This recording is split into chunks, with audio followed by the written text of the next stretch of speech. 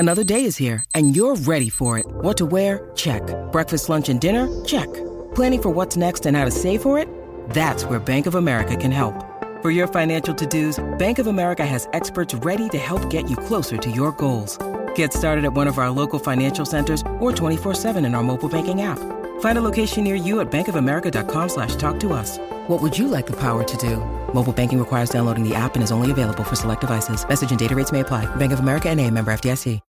When you need mealtime inspiration, it's worth shopping Kroger, where you'll find over 30,000 mouth-watering choices that excite your inner foodie. And no matter what tasty choice you make, you'll enjoy our everyday low prices, plus extra ways to save, like digital coupons worth over $600 each week. You can also save up to $1 off per gallon at the pump with fuel points. More savings and more inspiring flavors make shopping Kroger worth it every time. Kroger, fresh for everyone. Fuel restrictions apply.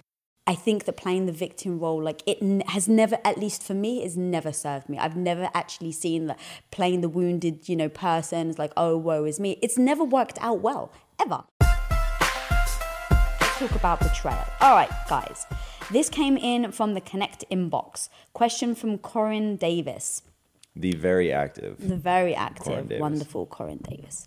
Okay, any suggestions on how... And by the way, it's Corinne. I don't know how you Corinne? sucked me into Really? your accent. Yeah. It's the special way of saying it. You've got to be British. I see. Okay, so any suggestions on how best to get over a slight to moderate betrayal? Wow. Not actually cheating, but outside the bounds of acceptable, agreed-upon behavior. The party that breached the trust is remorseful, wants forgiveness and another chance. Thank you, guys. Not sure what I'd do without y'all. Well, so here's the good news. This totally comes down to the partners. So if Corinne believes that this is something that she wants to move forward, wants to get past, then absolutely.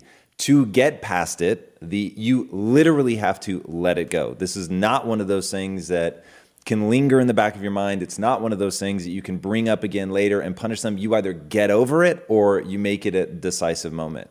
Outline exactly what you need from them in order to get over it, like whatever your ask is, whatever change in behavior, like whatever that's going to be. But detail that up front, and then you have to stick to it. So this is one where I really feel like almost more of the work is on the side of the person that has to do the forgiving, because you actually have to let it go. So, and I think that's really hard for people. I think people have a harder time actually letting go than they have being remorseful for their behavior. Now, if this guy is pathological and there's then okay, he's never going to get over it. But don't you think that certain people that are remorseful, it's still they still have to actually make changes in their life? Because there's one thing to go, oh my God, I'm so sorry. And then what happens 6 months down the line when you're potentially put in that same situation? You've got to actually make changes in your life so that you don't put yourself back into that. You don't have the same outcome. Yeah, I'll put that into what I mean by pathological. Like if they're incapable of change, like if they're not going to be able to get themselves out of that behavior, if the way that they felt in doing that and the distance that it created on their side, like if they're just sorry because they got found out, that's one thing. But if it's interesting. You're having I think unexpected response to this. I think because, yes, I think when you see that you've hurt somebody, they're going to be sorry, right? Yeah. You feel it. But acting and changing your actions later is two very different things. Yep. So they may be super genuine and completely sorry about... So what's your advice? Fuck them?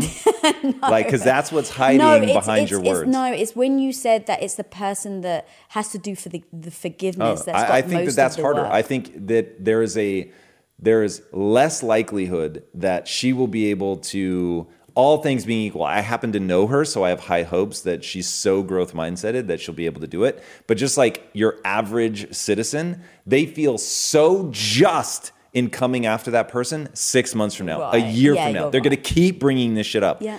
And because I think that is way more of a dangerous human behavior because that is going to keep it being a problem. And the person feels that they're punished routinely and that they're never able to get past it, that they're going to not even slip, they're going to stay in the same behavior patterns because they're thinking, what the fuck? Like, there's nothing I can do.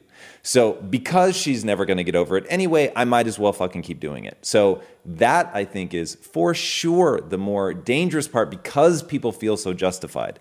Almost certainly, the other person does not feel justified, and so that's part of why they feel remorse. Now, they may be incapable of change. They may be a total dirtbag, and if they're a dirtbag and they can't change, then absolutely, that's the problem.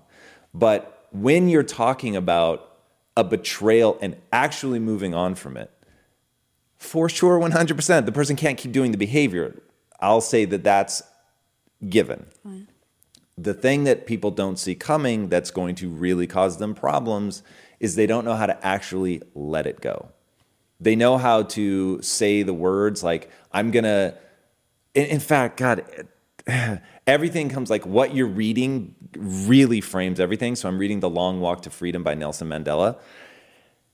It is insanity what happened during apartheid in South Africa. I mean, it's even before he goes to jail, the book is exhausting because like they keep taking him to jail like over and over and over. It's crazy town for like the dumbest shit.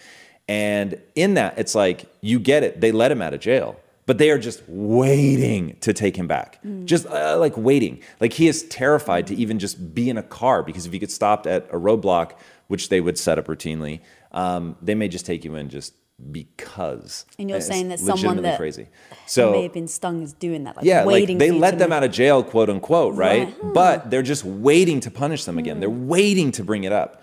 And that's where I think couples get in trouble. That shit is hard because you're in, like she is in the right. If it's a mutually recognized betrayal, she knows she's in the right. He knows he's in the wrong. Right. So how do you meet again as equals? That's the hard part.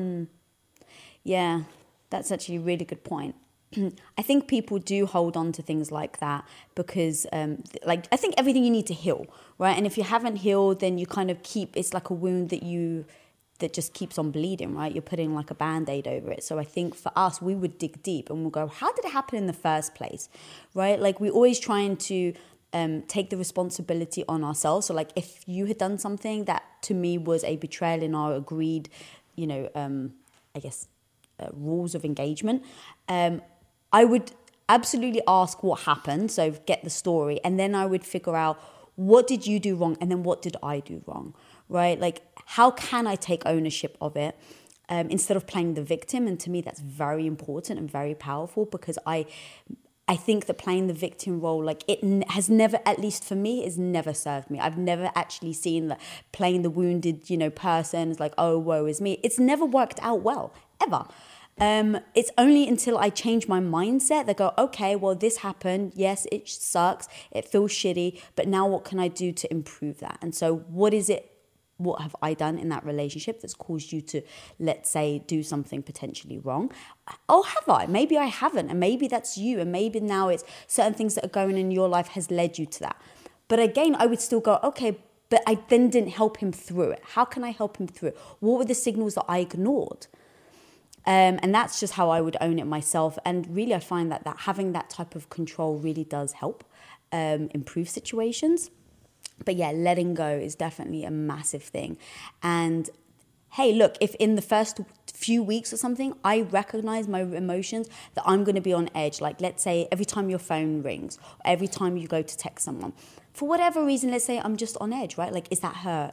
Assuming this is a situation, right? Is that her? Like, is he texting her? I would own up to that and I would be honest about it. And I would absolutely tell you, look, because of this situation, we have to work through it. But these are the realities. I'm going to be paranoid. I'm going to, like, every time you pick up your phone, I may wonder, is that her?